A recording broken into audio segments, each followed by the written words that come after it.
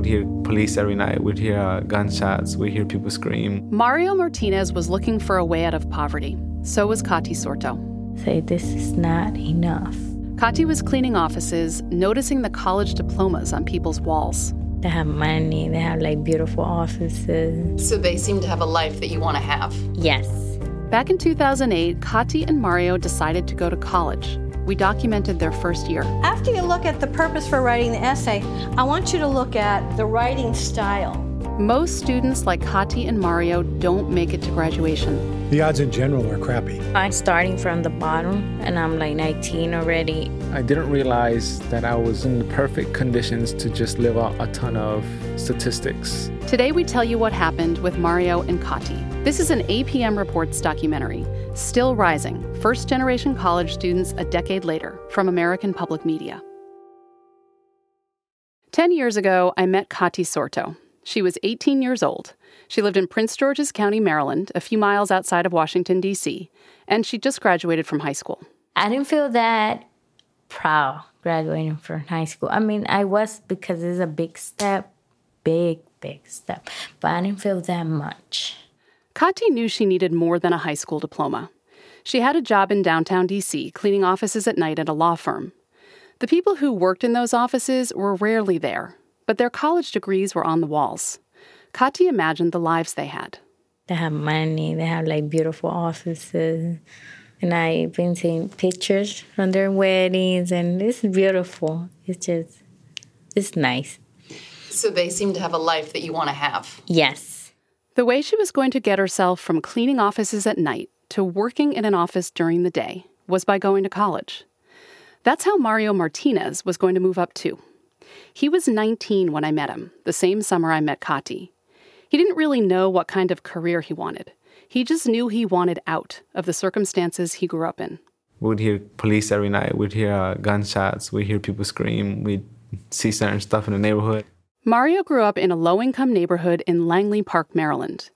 He got caught up in some bad stuff as a teenager, and when he was 16, he ended up in jail for 7 months. But he was never tried for anything. All the charges were dropped. He got the idea he should go to college while he was working for a contractor, installing wood floors. We would go to a lot of big people's houses, mansions, and I started asking a lot of them what they would do, what was their career. They'll tell me, they got there because of school. No one in Mario's family had been to college. No one in Kati's either. They were first-generation college students betting that higher education would help them move up. For people who grew up in poverty, getting a college degree is the surest way out. But most students like Mario and Kati never make it through. Back in 2009, I made a documentary about their first year in college. Now we're going to find out how that bet on higher education is working out for them. From APM Reports, this is Still Rising, First-Generation College Students a Decade Later.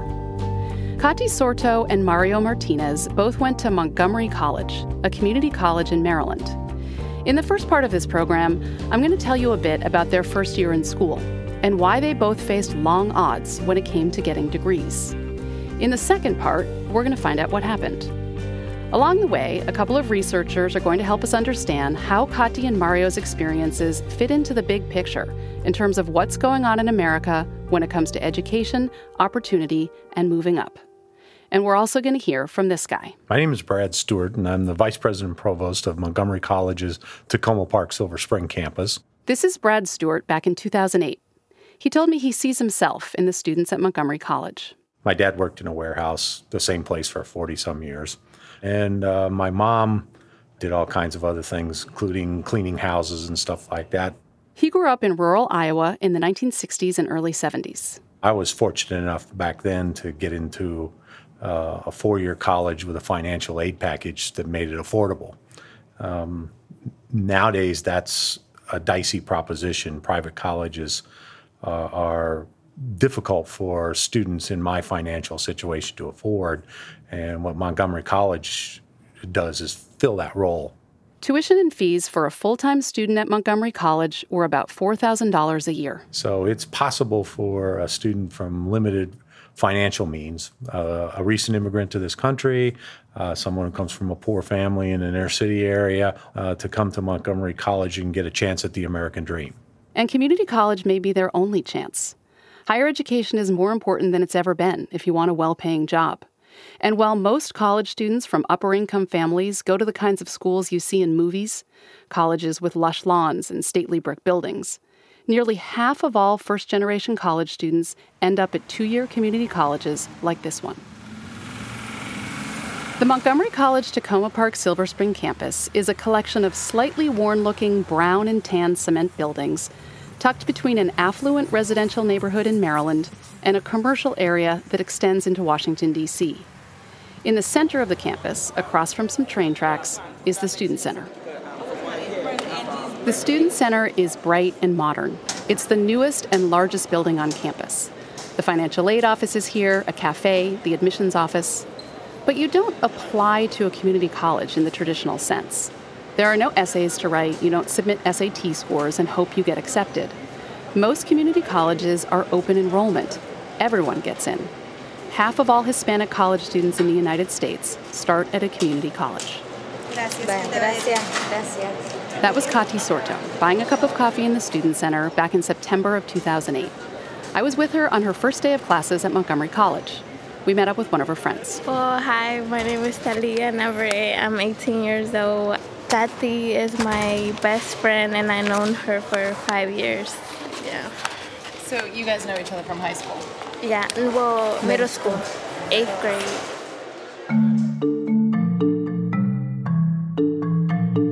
Talia and Kati were nervous as they started college. They said their high school teachers hadn't expected much from them. They didn't think they were really ready for college.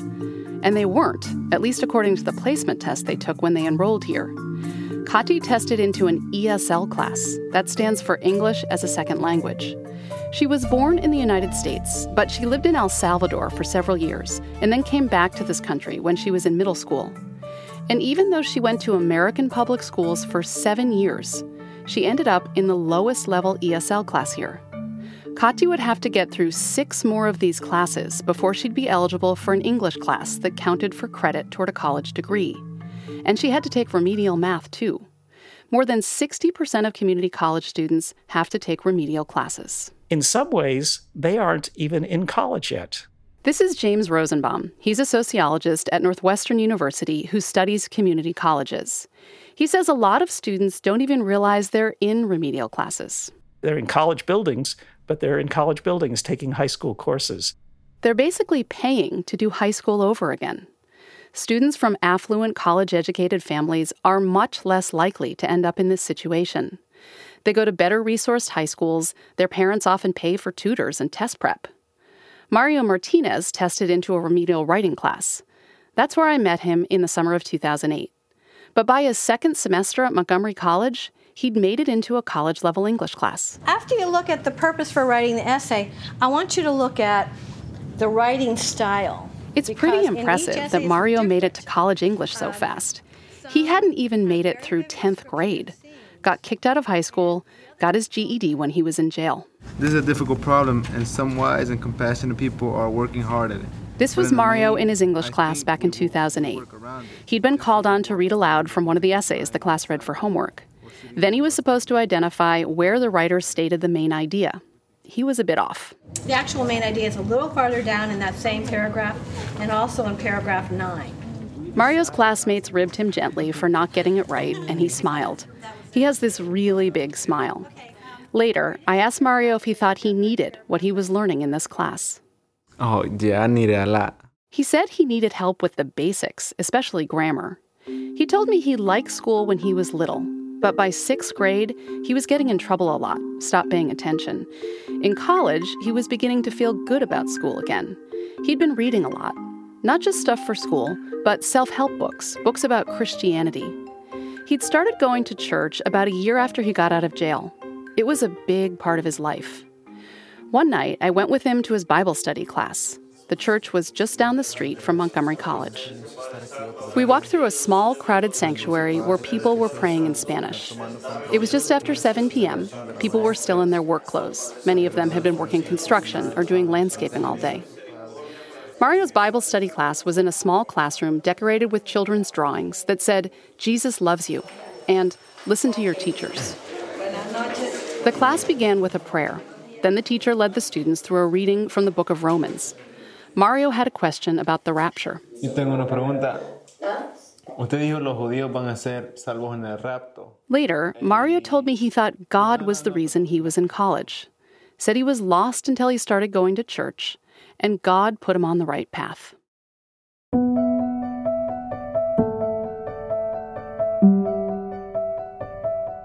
But there's this other thing that happened too, when Mario was 16. It was a weekday morning. Mario's father had just dropped off his mom at work. She cleaned houses for a living. He worked construction. As Mario's dad was driving home, he was in a car accident, and he was killed. Mario's mom used his life insurance money to get Mario and his brothers out of their violent neighborhood. She bought a small house in a middle-class neighborhood just 3.5 miles away from where Mario grew up hearing gunshots. We moved to a neighborhood here in Silver Spring, and it's quiet at night. To me, it was kind of creepy because I never slept in a quiet neighborhood, so I couldn't sleep the first couple of weeks. Mario told me he had no idea other kids grew up without hearing gunshots at night. It was in the suburban calm of his new neighborhood that he actually started thinking about his future for the first time. For Mario, being in college was kind of like being in a foreign country. Here's how he described it to me. I mean, I'm just walking around trying to catch things. Like, I'm on the learning mode right now. Just see what I can learn. And then go from there. Halfway through his first year at Montgomery College, Mario still had no idea what he was interested in, no idea what kind of career he wanted. But he felt like college was helping him figure it out. Katy Sorto was not feeling so good about college partway through her first year. ¿Qué? ¿Que voy a pasar? La clase. Katy was calling out to a classmate as she rushed across campus on her way to get help from her writing professor. Was it grammar you wanted to talk about? Yeah. It's like you can tell when I write my writing. You can see all those mistakes.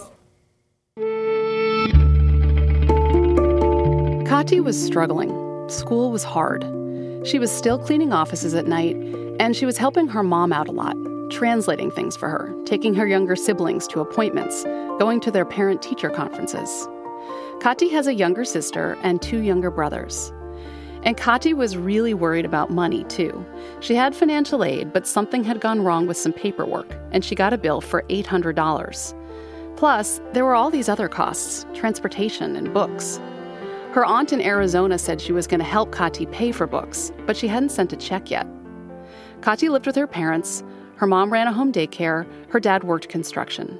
They couldn't afford to help Katy much with tuition. They just know I'm going to college, and I said, "Oh, great. I'm proud of you. Who's giving you the money?" When Katy started at Montgomery College, she'd put makeup on in the morning, dress up a bit. But on this day, she had her long, dark hair pulled back in a ponytail, no makeup, torn jeans, and a sweatshirt on. She thought she was coming to Montgomery College for 2 years, then transferring to a university for 2 more years to get a bachelor's degree. But she recently realized that with all the ESL and remedial classes she had to complete, it was going to take her a lot longer.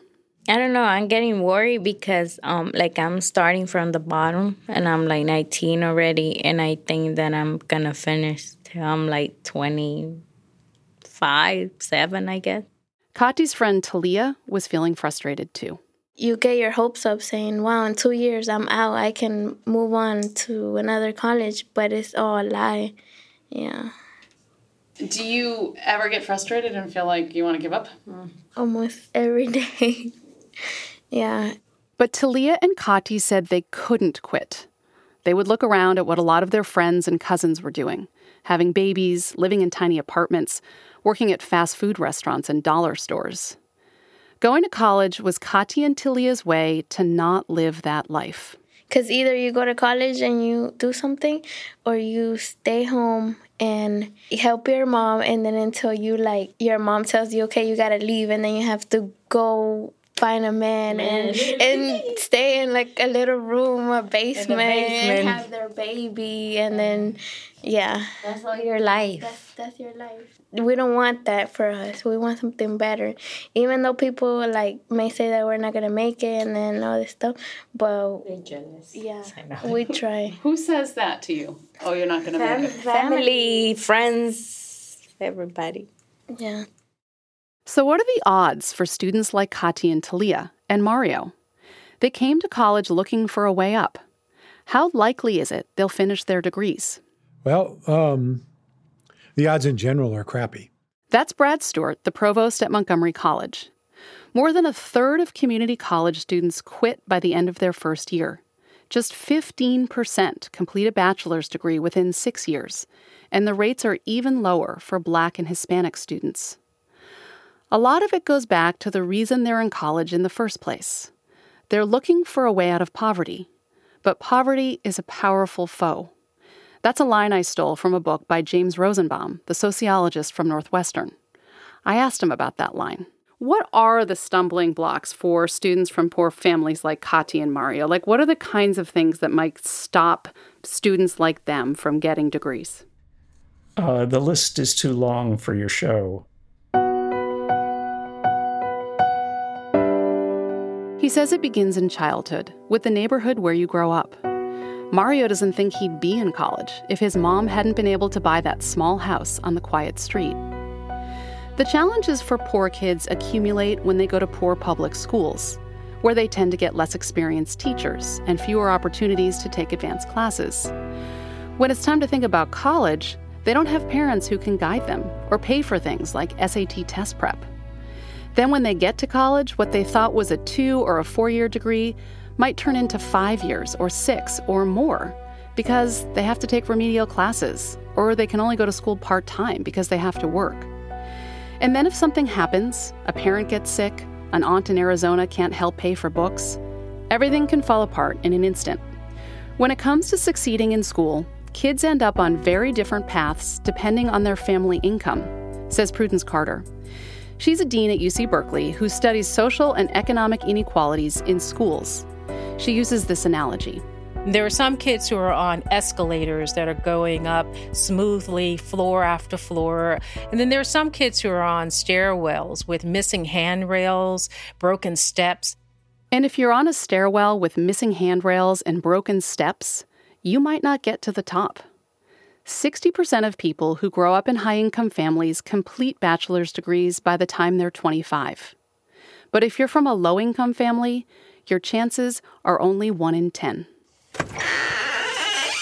Hey, Mario. How are you? Fine. You? I'm good. Thanks. It was the fall of 2009, just over a year after Mario had started college. I hadn't seen him for months. I'd been emailing, asking for an update on how school was going, but only got back brief, polite messages saying he was busy. Finally, in late September, he invited me to his house. Should we just sit in here? Yeah. Okay. We sat down on the couch in the living room. Mario lived with his mom and 2 younger brothers in that same small suburban house they moved to after his dad died. So what's going on in your life right now? A lot. Mario told me he was leaving Montgomery College. He'd just finished his first college-level math class and failed it. And he wasn't sure Montgomery College was the right place for him. But he told me he had a plan. He was going to transfer to Liberty University. You might have heard of Liberty. It's a private Christian college founded by evangelical preacher Jerry Falwell. Liberty is expensive. Sticker price more than 4 times what Montgomery College cost. But Liberty offered a degree in Christian counseling, and Mario was thinking he wanted to do something like that. There's this program that comes on the FM radio 105.1, and at 1 p.m. they have 1 hour of Christian counseling, and people call and they present real situations. And I was just thinking how the Latino culture, they enter into problems where they don't know the solution to. They just find themselves stuck. And I was just thinking this is something that I really think we need. And it just came to my mind one day, if this is something we need, why not do it? So that was Mario's plan. Move to Virginia and go to Liberty.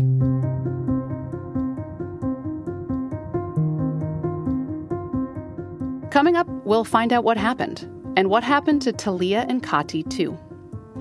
You're listening to Still Rising, first-generation college students a decade later, from APM Reports. I'm Emily Hanford.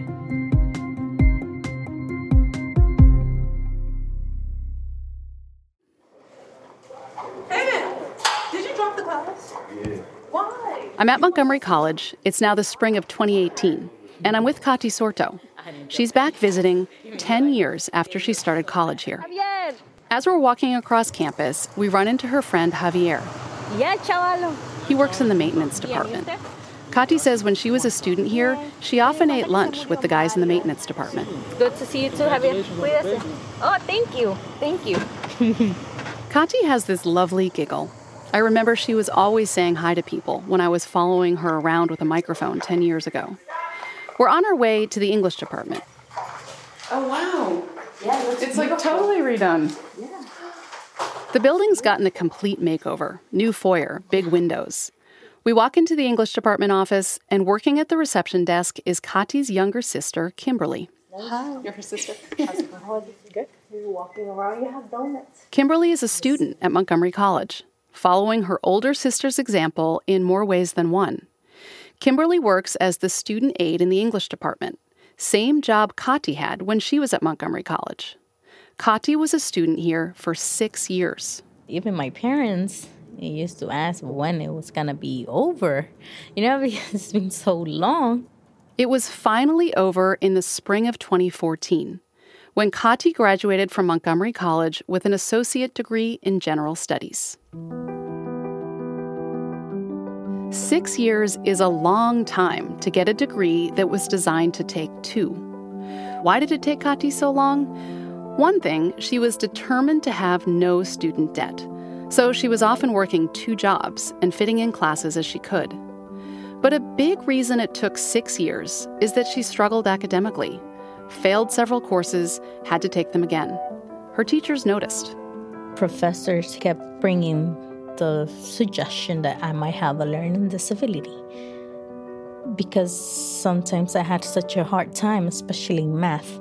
A full evaluation for a learning disability can cost thousands of dollars. But faculty and staff helped Kati find a nonprofit that would do the evaluation for free.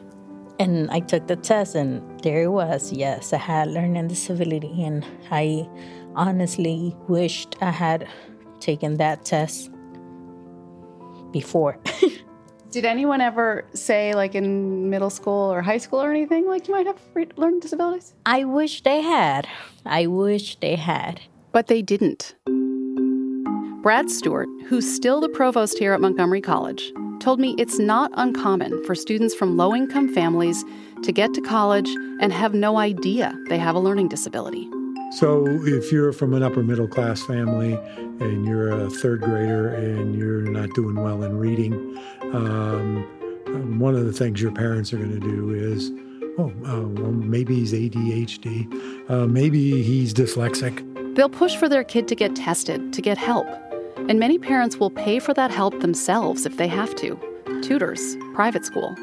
Those weren't options for Kati. She was one of the students on the stairs, not the escalator. And the fact that she got no help for her learning disability during her entire time in kindergarten through 12th grade is an example of how the steps are broken for some kids. But with the diagnosis of a learning disability, Kati was able to get extra support and extra time on tests. And she kept going in college, year after year after year. And how come you never quit? How come you never said this is too much, forget it? I thought about it many times. It came to me many times. I just can't do this. But God had a plan for me because He always put someone in my path to push me, to tell me the words I needed to hear, People like Shelly Alves, Kati's supervisor when she was the student aide in the English department. We walk into Shelly's office, and Shelly gives Kati a huge hug. Oh, you smell so good. So do you. No, you smell better. No. How are you? Good. When Kati wanted to quit, people like Shelly told her she couldn't. I had a lot of friends, and I got to know a lot of people here. Janitors, security, everybody. So I had a lot of people cheering for me, and I couldn't give up. Did you see other people give up? People here or friends? Yes, most definitely. I mean, many people just couldn't. They couldn't do it. Was it money? Was it time? Was it the stress? What was it? Money, time. They wanted to get married.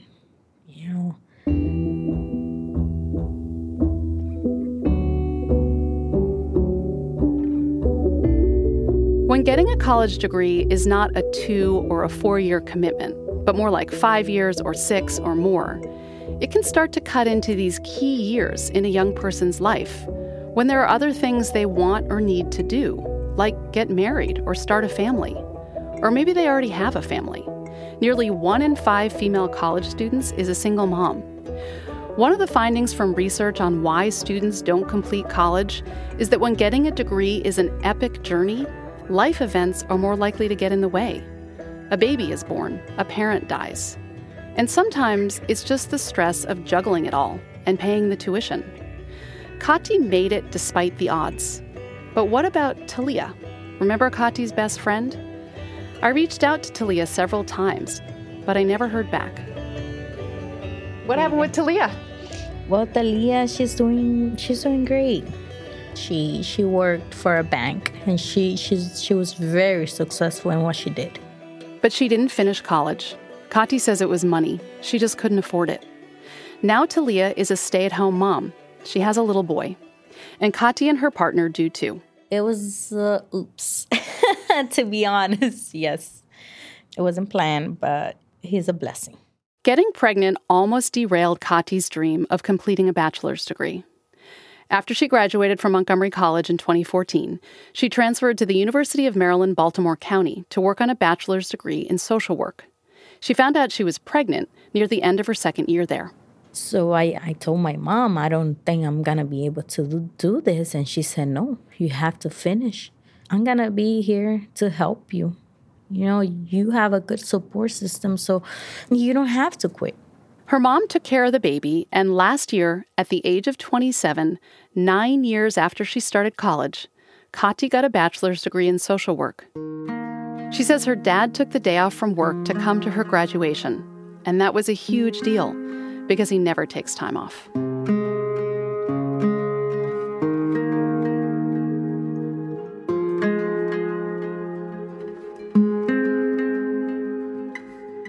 We're going to return to Kati's story in a bit. But first, what about Mario Martinez?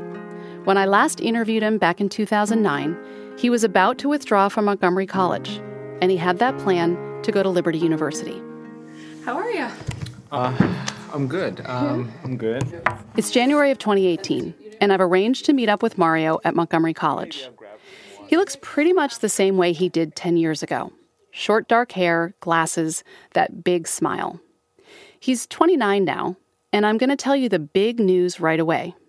Mario is in graduate school at the University of Maryland.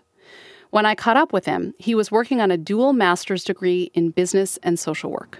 My focus in social work has been clinical behavioral health, one-on-one, primarily therapy and trauma. He wants to be able to help people who grew up like he did.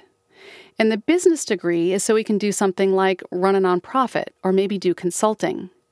But the business degree has been a struggle because of all the math classes.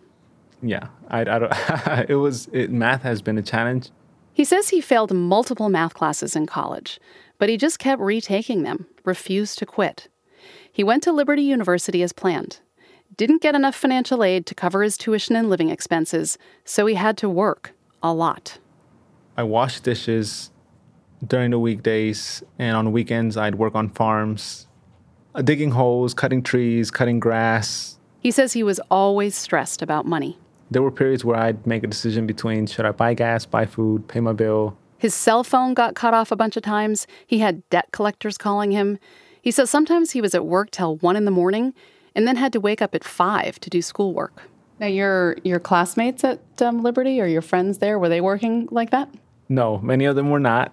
He says he hadn't really realized how poor he was until he went to Liberty. where he was exposed to a level of affluence he hadn't really known existed. It was mind-blowing. It was shocking. What was shocking? To see that people can have so much. I remember distinctly one person saying, I finally finished paying my car note, and now the vehicle is mine. But I hadn't seen them work, so I was thinking, how in the world did you pay your car note? This student's parents had paid off the car loan. There were other examples. Traveling during vacations or school breaks, there was a notion that breaks meant they've worked hard enough to deserve a break. His classmates would post pictures of themselves on the beach. But for Mario, school breaks were just a chance to come home and pick up some days working construction, which paid better than farm work and washing dishes. It wasn't just money he was exposed to at Liberty. It was privilege. To see that people could think that that was what a normal life was and have the expectation of what it will continue to be. It was such a contrast from Montgomery College, where it seemed like most of the students were like him, working several jobs, struggling to make ends meet. So suddenly you went to this world where you didn't really fit in. Yes. Mm-hmm. Did that ever make you feel like you didn't want to be there? I wanted to be there. I didn't know so much if I felt that I belonged there. What Mario encountered at Liberty University is the class divide in American higher education. For the most part, kids from affluent families go to selective private colleges and the nation's top public universities. Low-income students go to community colleges and for-profits. A student from a wealthy family is 77 times more likely than a student from a poor family to go to one of America's most elite universities. Why should we care about this? Because research shows that low-income students' chances of moving up the economic ladder significantly improve as they attend more selective colleges. And that's why Mario went to college, to move up, do better than his parents, and ensure that if he has his own kids, they won't have to live in a neighborhood where they hear gunshots. By going to Liberty, Mario got a glimpse of how the affluent live. To be clear, Liberty is not one of America's most elite colleges, but it is a selective private school where close to 1 in 3 students comes from the top 20% of family income. And what Mario observed among his peers at Liberty is that money had not just afforded them cars and vacations, but entirely different life experiences. Going to Liberty, I was trying to figure out how people that didn't grow up in a rough neighborhood interacted with each other. And what I learned was that people are more open, they're more transparent, they're not afraid that somebody will come back and try to harm them. Mario majored in psychology at Liberty, in part to better understand his own troubled childhood. Now I have a label or a concept or a theory to what we saw every day. He says it helped to learn about the ways that trauma and poverty affect children's development. Here's some of the stuff he learned. There are a lot of studies that show poverty also influences brain structure, gray matter in the brain, ability to think abstractly. Children have higher cortisol levels. Their amygdalas are flared up constantly, which shuts down the prefrontal cortex, which diminishes the ability to organize, structure, execute, planning. Mario learned more basic things in college, too, like grammar. When I first met him, his emails to me were full of missing apostrophes, misspelled words. His writing is so much better now. I told him that. I hope so. I would hope so. I think Mario even laughs more than he used to. One thing I was curious about is how college affected Mario's religious beliefs. Before our interview, Mario had told me that he'd left his church. So I asked him about that. He said that after graduating from college, he decided the church was too conservative for him. That's the word he used. He said the people who go to that church are mostly from rural villages in Central America. They have very traditional beliefs. He wanted to find a church where people were more like-minded. He said some of his ideas about God had changed. I asked for an example. I think this idea of provision that God provides, I think that's the primary example.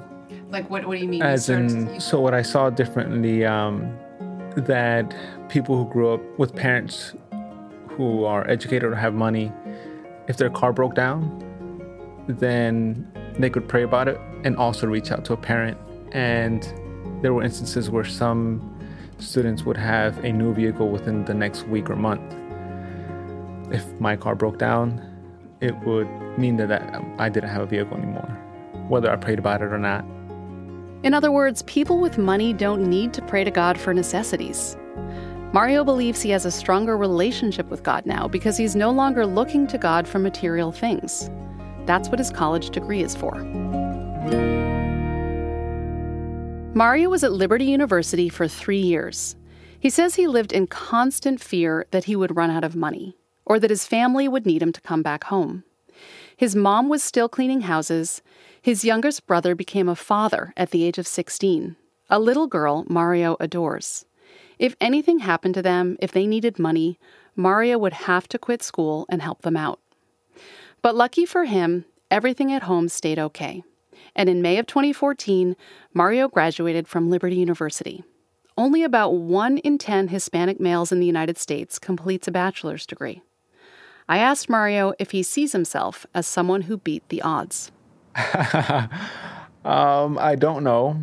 I think I'm more aware now than I was when I started. And aware of what? How unlikely it was that you would succeed? Yes. I didn't realize that I was in, how do I put it? I was in the perfect conditions to just live out a ton of statistics, and that would not lead to success. So I think a part of me is aware that I've gone against some odds, and I think that's why it's felt difficult. But I'm not done yet. I still view myself as, I guess, until I complete my graduate degree, then I'm done with the odds.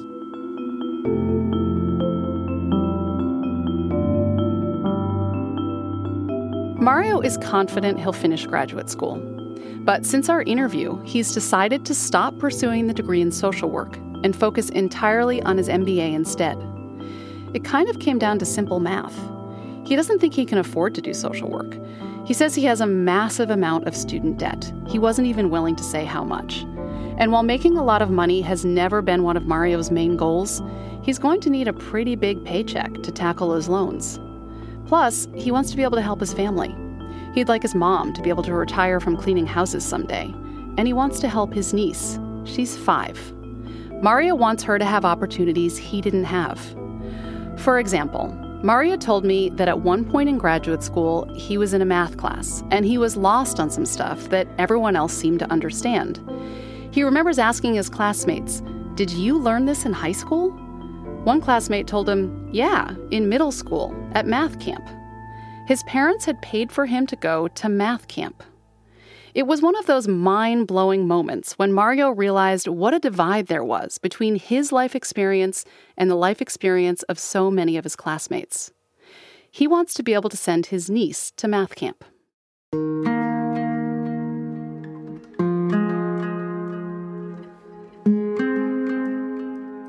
When Mario and Kati started college 10 years ago, they were betting that higher education would help them move up. They didn't quite know what that meant or where college would take them. But when Mario was installing wood floors in those mansions and Kati was cleaning offices at night, they got a glimpse of life in another world, a world it seemed they could be part of if they got college degrees. Now they have college degrees, so I wanted to know, do they feel like they've moved up? The term I used when I asked the question was social class. Here's me asking Mario. Do you feel like you're already in a different social class than you were? Based on current income, no. I am way below the federal poverty guideline right now. He was making less than $600 a month as a graduate assistant. Okay, but still, are you in a different social class? Social? Oh, I guess so. Yes. The idea of being in a different social class makes Mario a bit uncomfortable. I cannot view a person that lives in quote unquote lower social class as less, because I have people like my mom in my life who still cleans houses. So when I am on campus and somebody's cleaning the bathrooms, they're still a valuable person. There's no way I can view them as less. So yeah, I intend to, and I'm working towards moving up social class. But I don't believe that people that are in a lower social class are any less of a human being or any less valuable. Are you saying that in part because you get an impression that sort of more society-wide there is that problem, that as people move up social class, they look down on those, quote, below them? Yes, it's like I think people in a higher social class may, for instance, find it offensive to do something tedious below their pay grade, like clean a bathroom. It'll be almost offensive. That's what they have their workers for.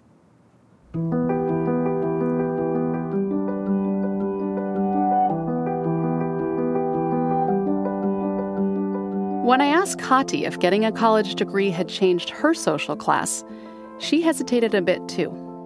Maybe, a certain extent, but I'm not working at this moment, so I don't know what place I might be in the social status right now. Kati's been staying home with her son since she graduated from college. Her partner owns a home remodeling business, and she says he makes good money. They recently bought a house. Kati would like to be a guidance counselor someday. She did an internship at a high school when she was in college. But like a lot of women who can afford to stay home when their kids are little, Kati's feeling a bit lost about how to get back into the work world. It's not possible that I'm going to stay home forever. I have to do something with the gift you gave me. The you she's referring to is God.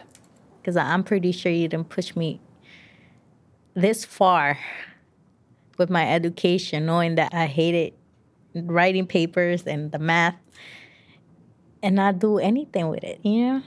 Kati says when she was in college, social class came up a lot. Professors would ask students what social class they thought they were in, and Kati would say upper-low class.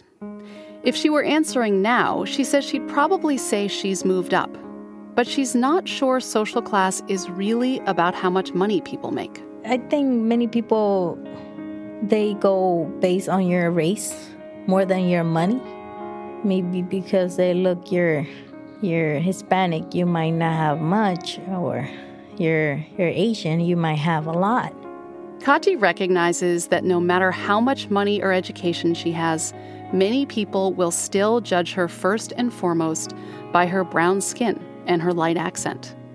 And ironically, though she is better off financially than she was growing up, it's not because of her college degree.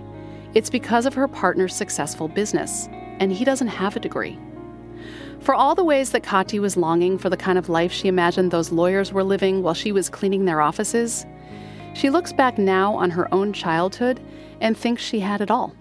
Maybe I just ate beans and rice and eggs all week long, but I still had food in my plate. And I had a loving family. I had great neighbors. Her family didn't have a lot of money, but her life was good.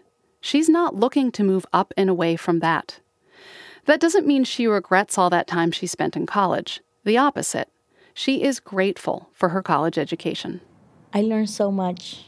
Oh my God, I learned so much. Everything. Life, books. I learned a lot about everything. One of the things she learned is how important it is for kids to get a good education starting young. Her little boy is 2, and she's already thinking about where he'll go to kindergarten.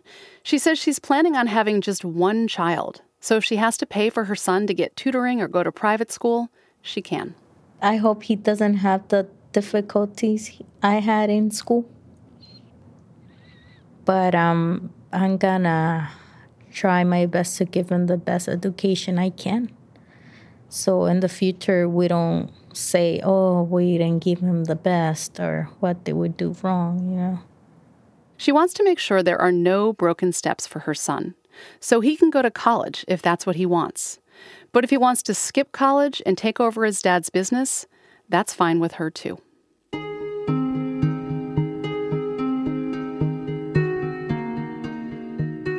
I wanted to know what Brad Stewart thought of Kati and Mario's stories.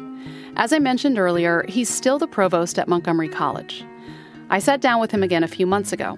I told him that Kati and Mario had both gotten their bachelor's degrees, that they'd beaten what he referred to as crappy odds. And then I asked him what he thought of that narrative, beating the odds. He paused for a moment and then said this. The narrative makes me sad because there are so many kids who didn't make it. Unfortunately, there's this little matchup with the American dream that if you try hard, work really hard and stuff like this, no matter how high the deck is stacked against you, you'll eventually succeed. So that's not true. In fact, he says completing college when you're from a low-income family often seems to require some luck. Like in Mario's story. His father dying wasn't lucky, but that's how his family got out of their violent neighborhood. And Mario doesn't think he would have ended up in college if he hadn't gotten out of there. Also, everything stayed okay with his family while he was at Liberty. He didn't have to come home and help them out. That's luck, or God, depending on how you see it. Brad Stewart sees it as luck. There's an old phrase about it, it's better to be lucky than good. And Mario, I think, is probably lucky and good. But there are too many students who aren't lucky and aren't given the resources to be that good. I went back to talk to James Rosenbaum, too, the sociologist from Northwestern. He told me completing college when you're a person from a poor family does often include a disturbing element of random luck. And he says Mario was really lucky to get out of that violent neighborhood. I have studied people who moved from low-income neighborhoods to middle-class neighborhoods, and the remarkable change of environment is just amazing. And the children that I studied, they discovered that they had abilities they didn't know they had, and their mothers didn't know they had. So moving away from that is just life-changing. None of this talk about luck is to dismiss the hard work it took for Kati and Mario to complete their college degrees. The point is that hard work isn't enough. You need things to break your way, and you need people to prop you up and help you out, like all those people at Montgomery College telling Kati she couldn't quit, and her mom who swooped in to take care of the baby so she could finish her bachelor's degree. Having a bachelor's degree is a powerful thing. On average, people from low-income backgrounds who complete bachelor's degrees increase their career earnings by 71%. They make hundreds of thousands of dollars more in their lifetimes than people from low-income backgrounds who complete only high school. And while Kati hasn't yet figured out how to use her degree to build a career, the fact that she went to college has probably changed the life path for her son. I asked Mario how he thought higher education had changed him. Higher education that's a good question. How has it changed me? Right now, higher education still exposes me to what can be and gives me somewhat a sense of hope. I think I've held on to hope for a long time. So being in higher education helps me see that things are becoming possible. And then I asked Mario what he thinks his life would be like now if he hadn't ended up at Montgomery College 10 years ago. Like if you hadn't gone to college, where do you think you'd be now at the age of 29? I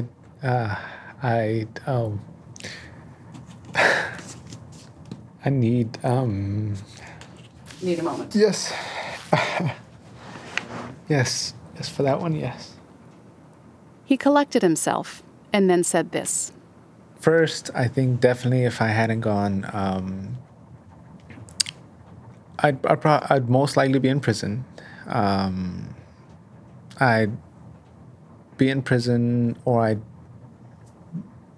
would have ended up handicapped, injured. You mean from being shot or something? Yeah, I think so. I think shot or stabbed. I have friends who were shot and stabbed. So that wasn't something out of the norm. So I think it would have only made sense that that would have happened to me. Now, if I hadn't gone to college and those extremes wouldn't have happened to me, then I think I would have been working construction. So I'd either be locked in a cell, injured, dead, or the only other thing that I knew at that time was working construction. So I'd probably be in the construction, working outside right now, in the construction industry. So college, although I don't think it's the only means to success, I view it as the method I've wanted to take, that I want to sustain. I'm aware that there are people who can be successful outside of an education. I just want to have those degrees. It's like a personal self-fulfillment, achievement thing that I want to have for myself.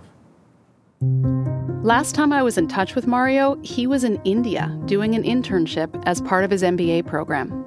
He's hoping to finish that degree in about a year. You've been listening to an APM Reports documentary, Still Rising, First-Generation College Students a Decade Later. It was produced by me, Emily Hanford, and edited by Catherine Winter. Our web editors are Andy Cruz and Dave Mann. Mixing by Chris Julin and Corey Schreppel. Our research and production fellow is Emerald O'Brien. Fact-checking by Betsy Towner-Levine. Special thanks to Liz Lyon. The APM Reports team includes Alex Baumhart, Sasha Aslanian, Stephen Smith, and Editor-in-Chief Chris Worthington. Our theme music is composed by Gary Meister. We have more about this program on our website. You can see photos of Kati and Mario then and now, and listen to the documentary about their first year in college. It's all at apmreports.org. While you're there, you can subscribe to our podcast, Educate. We focus on education, opportunity, and how people learn, with a new episode every 2 weeks. If you like this program, please share it with your friends and colleagues. A review on Apple Podcasts will help other people find our work. You can also find us on social media. We're on Facebook and on Twitter. Our handle is @EducatePodcast. Support for this program comes from the Spencer Foundation and Lumina Foundation. This is APM, American Public Media.